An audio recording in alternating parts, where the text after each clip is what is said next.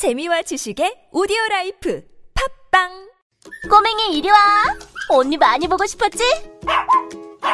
입냄새. 엄마, 꼬맹이 치카치카 안 시켰어? 시켰지. 꼬맹이 아 해봐.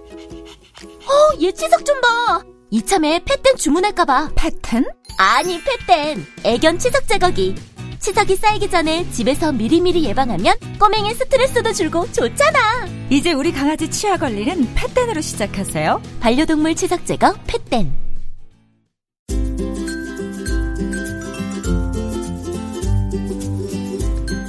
왕쌤의 교육 이야기.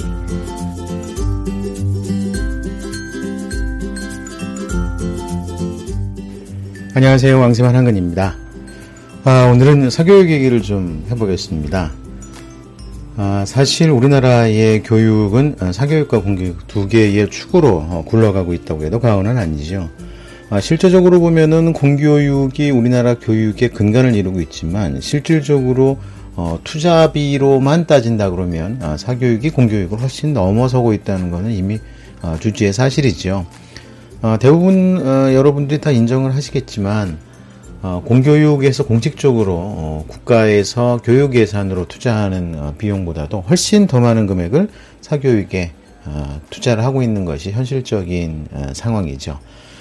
그런데 사실 이런 부분들은 많이 좀 문제가 되는 부분들이 좀 있습니다. 어떻게 보면은 사실 공교육이라면 모든 학생들을 대상으로 해서 주어지는 공평한 기회이기 때문에 그 기회가 온전치 못하다는 그런 주장으로 개별적으로 또 투자를 해서 교육에 올인을 하는 거죠. 우리나라 같은 경우는 사실 교육이란 부분들이 정말 중요하다고 할 수가 있습니다.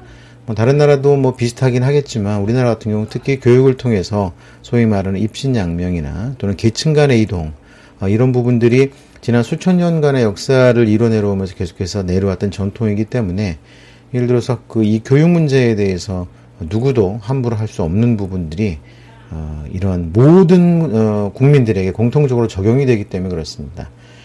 어느 집이든지 학생 없는 집이 없고 한 다리만 건너면 다 입시생이고 이렇기 때문에 자칫 잘못 손을 대면은 진짜 정권을 내놔야 되는 그런 상황이 될 정도로 심각한 문제가 바로 교육 문제라고 할 수 있습니다. 근데 이렇게 무한 경쟁 속에 뛰어든 우리 교육의 현실 때문에 부익부 빈익빈의 현상들이 점점 심화되고 있다는 것도 또한 사실이었죠. 그런데 최근 들어서 그 분위기가 많이 바뀌어가고 있습니다. 그래서 공식적으로도 국내 사교육 시장은 엄청나게 정말 어려움을 겪고 있습니다. 사실 사교육 시장의 꽃이라고 하면은 당연히 대입 시장이죠. 모든 교육의 마침표가 대입에서 끝나게 될 마련입니다. 사실 진짜 중요한 거는 대학 교육과 그 이후의 과정인데 실제로 우리나라는 대학이 그 사람의 학벌을 지정을 해주기 때문에 결정 지어주기 때문에 대학 입시가 모든 사교육에 집중되는 최후의 도착점이라고 할 수가 있습니다. 그래서 사실 대입 시장이 어떻게 형성이 되어 있는가만 보면 사교육의 현장을 갖다 우리가 알 수가 있는데 바로 그 사교육이 굉장히 어렵습니다. 대형 업체들이 이제 망하는 업체들도 있고 통합되는 업체들도 있고 또 여러 가지 어려움을 겪다가 참 여러 가지 모습들을 보여주고 있는 데 굉장히 많습니다.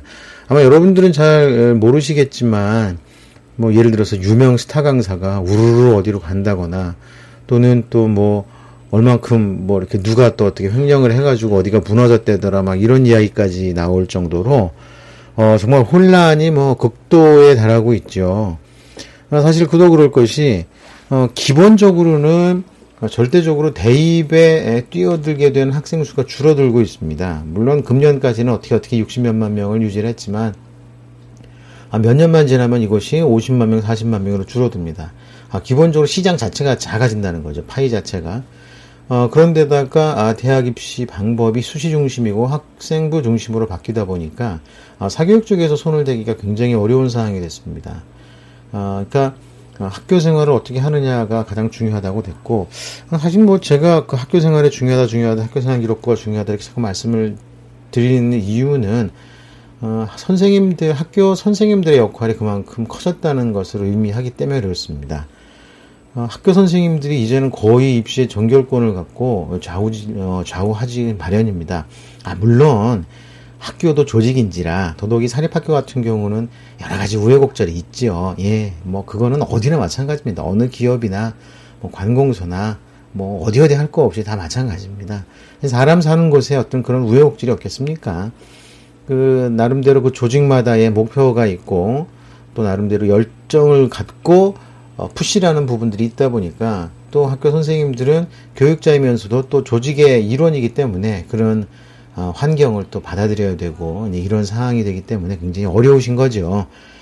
어쨌든 그럼에도 불구하고 이제 교육의 핵심 키는 학교와 선생님들께로 넘어가는 것이 현실입니다. 그리고 이제 사교육은 사실상 서브로서만 존재를 합니다. 도와주는 손으로서만 존재하고 있는 거죠. 그러다 보니까 이제 대형 사기업들이 뭐 여러 가지 모습을 보여주고 했는데, 제가 잘 아는 어떤 기업 같은 경우도 사실 영어만 하는 기업이었는데 최근 들어서 이제 수학에 본격적으로 뛰어들겠다고 이제 막 여러 가지 시도를 하시기도 하고 투자를 하고 하는데, 현재도 어려운 상황에서 새로운 것을 시작을 해야 되니까 정말 어렵다고 하시더라고요. 그런 면이 있다 보니까 거기다가 또 이제 이런 뉴미디어가 발달하다 보니까 심지어는 저 같은 사람들도 이렇게 인터넷 팟캐스트를 통해 가지고서 중요한 정보를 뭐 예전 같아서는 정말 뭐 고액을 받고 뭐 아름아름 해가지고서 듣게 되는 정보가 이제 방송으로 막 나오니까, 물론 뭐 제 방송이 뭐 여러분들 다 아는 부분들이 그걸 정리해드리는 의미 정도지만, 사실 그 정도만 가지고서도 그 장사를 갖다 했었으니까요. 여러분들 잘 아실 것처럼 했었습니다, 솔직히. 했었는데, 이렇게 공개가 되고 또 새로운 모습, 그러니까 또 온라인 매체를 통해서 만들어지는 새로운 교육의 방법론이 제시가 되고 뭐 이렇게 되다 보니까 많이 어려워지고 있는 것이 현실입니다. 자, 그렇다면 우리 학부모님들은 이런 환경을 어떻게 잘 타고 넘어가야 될지에 대해서 한번 고민을 해보셔야 될 거라고 생각이 됩니다.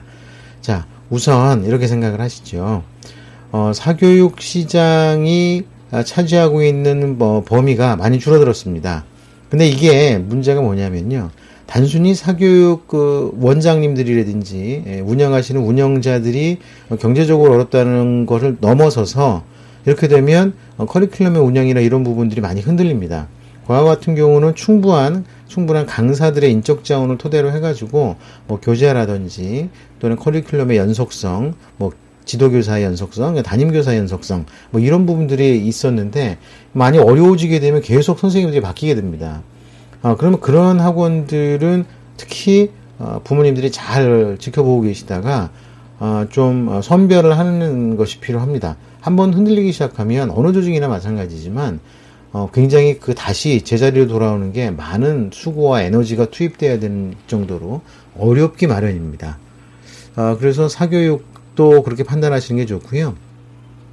더더욱이 이제 요즘에 대학생들의 이제 과외 같은 경우는 어차피 대학생들은 자신들이 최근에 입시를 경험했다는 그런 경험을 바탕으로 해가지고 학생들 과외를 하는데, 요즘 학생들 과외하면 어차피 국영수 과외 아니겠습니까? 그런데 요즘에 입시 전형이 되게 다양하다 보니까 국영수가 아니고 진짜 학생부 종합전형이라 이런 실적을 가지고서 덩그러니 그냥 명문대를 합격하는 친구들도 굉장히 많습니다. 생각보다 국영수 실력이 안 되는 친구들도 있습니다. 거기에 비해서 나름대로 계속해서 꾸준히 이런 뭐 주요 과목에 대한 공부라든지 또는 과외 지도라든지 이런 걸 해서 학교 이름하고는 상관없이 대단한 실력을 갖춘 학생들도 있습니다. 무조건 학교의 이름만 보고 과외 교사를 선발하는 거는 좀 문제다, 이 말씀을 드리고 싶어서 말씀을 드리는 겁니다. 제가 몇 번 말씀을 드렸지만 과외 같은 경우가요, 사실 이런 무슨 뭐 부적처럼 생각하시는 분들이 아직도 계세요. 아직도. 그렇죠? 그래서 일단 맡기고 보는 부모님들도 계시고, 또 정반대 부분으로 너무 관리를 하시려는 부모님들도 계시는데, 어쨌든 양극단은 다 문제가 됩니다. 양극단은 다 문제가 되기 때문에 그런 과외교사와의 관계 설정도 그렇게 좀 원만하게 될 수 있도록 잘 준비를 해주시는 게 좋을 것 같습니다. 그리고 사실 강소 학원들이 좀 있습니다. 강소 학원. 이렇게 뭐 대형 프랜차이즈는 아닌데, 그 지역에서 나름대로 탄탄하고 알차게 운영을 하는, 원장님도 수업을 직접 들어가셔서 일정한 그 흐름을 갖다가 놓치지 않으려고 애쓰시는 그런 학원들이 있습니다. 자, 그런 학원들이 굉장히 좋습니다. 예, 잘 선택을 하셔서 한번 노력을 하시면 나름대로 좋은 결과를 만드실 수도 있을 거라고 생각이 됩니다. 자, 일단 오늘은 뭐 사교육 말씀을 드렸고요. 한 가지 더 말씀드릴 거는 요번 그 정시입니다. 정시. 이번 정시 모집에서 역시 최고는 의대가 됐습니다. 의대가. 예. 서울대가 완전히 그 이류대, 그러니까 좀 말이 좀 그러네요. 예. 두 번째 대학으로 수락을 했습니다. 제일 우리나라 최상의 대학은 의대고요. 예. 두 번째 대학이 바로 서울대가 되는 그런 어떻게 보면 좀 치욕을 맛본 입시가 됐습니다. 사실 뭐 지방대 의대라고 하더라도 대부분 서울대 일반 학과의 커트라인을 넘어설 것으로 이렇게 보여지고 있습니다. 뭐 경쟁률 자체도 그렇기도 하고 뭐 커트라인이나 이런 것들도 거의 대부분 그런 것으로 드러나고 있습니다. 그러니까 이런 것을 생각을 해보면 이제 그 의대 선호 현상이 좀 이제 과잉에 가까울 정도로 문제가 되기 직전 상황까지 온 것으로 저는 봅니다. 이렇게 됐을 경우에 사실 어떤 문제가 발생을 하느냐 하면요. 아마 두고 보시죠. 1, 2년 안에 의대 정원은 확 늘어납니다. 왜냐하면 아무리 이렇게 그러니까 의대 정원이 부족하기 때문에 막 과잉 경쟁을 하고 서울대가 막 늘려나고 막 이럴 건데, 그러면 이제 의대 정원이 확 늘어날 거고요. 의대 정원이 확 늘어나는 순간 로스쿨이라든지 또는 CPA, 공인회계사입니다. 뭐 이런 입장들하고 똑같이 될 가능성이 또 많다는 거죠. 의대 모집 인원이 뭐 현재도 결국 적은 인원은 아닌데 매년 또 은퇴하는 의사라든지 또는 우리나라 의료 환경과 의료 기관들이 확대되는 거에 맞춰 가지고서 하다 보면 아직도 많은 의사들이 부족합니다. 많이 부족하다 보니까 뭐 그런 상황이 벌어지고 있는데, 이제 앞으로 당분간은 사실은 지금 그 인턴 레지던트 수련의 과정의 의사들에게 그동안에는 과잉 노동을 강요하면서 병원을 유지를 했었는데, 이제는 뭐 법적으로 그것이 이제 금지되게 되었습니다. 그러니까 당분간은 그 인원을 충원을 해야 되는 그런 인력이 필요하기 때문에 인력이 대거 많이 뽑는다고 해가지고서 예를 들자면 뭐 지금보다 1000명을 더 뽑거나 뭐 이런 상황이 벌어진다고 해도 크게 드러나지 않는데, 이 문제는 지금 중학생들이나 초등학생들이 대학을 가는 한 6, 7년 이후 4, 5년에서 6, 7년 길게는 한 10년 이후의 상황을 보면 또 문제가 달라지는 거죠. 자, 입학하는 게 한 6, 7년이면 이제 의사로 개업하는 것까지 따지면 한 15년 있어야 됩니다. 15년 더 될 수도 있죠. 대학을 입학하면 대학 6년에다가 그 다음에 인턴 레지던트까지 합하면 기본적으로 10년이 넘고 거기다가 군 문제까지 더하면 한 13, 14년 정도가 되는데, 대학 입학하기까지가 또 한 5, 6년 정도 된다 그러면 그냥 20년 후입니다. 20년 후. 20년 후에 의사가 과잉이 될 가능성도 있습니다. 물론 뭐 지금부터 그런 걸로 뭐 생각할 거는 아니지만, 제 말씀은 그겁니다. 우리 자녀가 무슨 뭐 취업이 잘 된다, 돈 잘 번다 그래가지고 지금서부터 의대 하지 마시고, 우리 자녀가 좋아하고 잘할 수 있는 것을 찾아주는 게 대단히 중요합니다.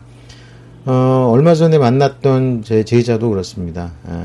남자는 역시 공대다 해가지고서 부모님의 그 아낌없는 권유에 순종해서 공대를 간 친구가 막상 1년 다니고 보니까 이거 정말 아니네요 해서 다시 공부를 해가지고 신문방송학을 하겠다고, 이제 프로듀서를 하겠다고 다시 이제 재수를 하겠다고 나서는 제자를 만났는데, 그런 상황이 정말 많이 벌어집니다. 그게 꼭 아이들이 철이 없어서 그렇다거나 뭐 그렇게만은 얘기할 수 없죠. 정말 자기 전공과 이게 안 맞는데요. 지금 부모님들도 지금 하시는 일이 적성이나 전공 잘 맞는 건 아니지 않습니까? 맞으면 맞을수록 만족도가 높아지고 그러면 사회적인 완성도나 성공도가 높아지기 때문에 그렇게 되면은 중요하다는 거죠. 자, 그러니까 뭐 이렇게 장기적으로 보면 의대가 정원은 확대될 겁니다. 더더욱이 그 정원 확대된 계기가 이번 학년이나 또는 내년 학년 입시 때 의대가 엄청난 경쟁을 치룰 것이라는 것 때문에 그렇습니다. 그렇게 되면 그걸 명분으로 해서 정원이 늘어나고, 대학이야 좋죠. 공대 정원 느리고, 그 다음에 장사 안 되고 취업 잘 안 됐던 인문 계열 대학들 정원 줄이고, 의대 정원 느리고, 예를 들어서 인문 계열 정원 한 50명, 100명 줄여가지고 의대 정원 50명, 100명 느리면, 대학 입장에서는 그게 훨씬 남는 장사 아니겠습니까? 그렇게 한다 그러면 그런 부분들하고, 의사의 어떤 수요가 필요하다는, 정부나 또는 사회의 요구에 못 이기는 척 해가지고 의사 정원을 느린다면, 의대 정원을 느린다면, 그게 과연 언제나 될지, 그건 한번 생각을 해봐야 될 겁니다. 자, 우리가, 이렇게 지금 당장 인기 있는 직업보다는 미래에 인기 있는 직업을 한번 예상을 해서 찾아보는 것이 좋을 것이고, 그것의 기본은, 우리 자녀들이 뭘 좋아하고 뭘 잘하는지를 알아야 됩니다. 자, 그걸 잘 알기 위해서는 하루 종일 학원이나 또는 이런 교육으로, 공부로 너무 도배가 된 그 학교 생활을 하게 되면은 이거 잘 모르지 않습니까? 자, 그러니까 일단 우리 자녀들이 뭘 잘하는지, 전공을 갖다가 어떻게 하면 키워줄 수 있을지에 대해서 우리가 관심을 갖고 수고하고 노력을 하는 부분들이 절대적으로 필요할 거라고 생각이 됩니다. 자, 어제 제가 하도 그냥 열을 막 내가지고서 막 이 말씀을 드려가지고, 죄송한 것도 있고요. 그래서 겸사겸사 해서 오늘 좀 짧게, 부드럽게, 이야기 갖다 좀 맞춰드리려고 합니다. 지금 우리가 알 수 있는 내용들은요, 입시라든지 어떤 공부나 이런 부분들은, 다른 무엇보다도, 미래의 가치와 미래의 가능성을 놓고 우리가 생각을 해봐야 됩니다. 그거는 몇 번을 얘기를 해도 절대로 달라지지 않을 거기 때문에 그런 부분을 좀 이해를 해주셨으면 좋겠습니다. 자, 오늘은 일단 이렇게 해가지고 간단히 마무리를 하고 내일 다시 뵙겠습니다. 자, 오늘 일찍 끝냅니다. 청취해 주셔서 감사합니다. 내일 뵙겠습니다.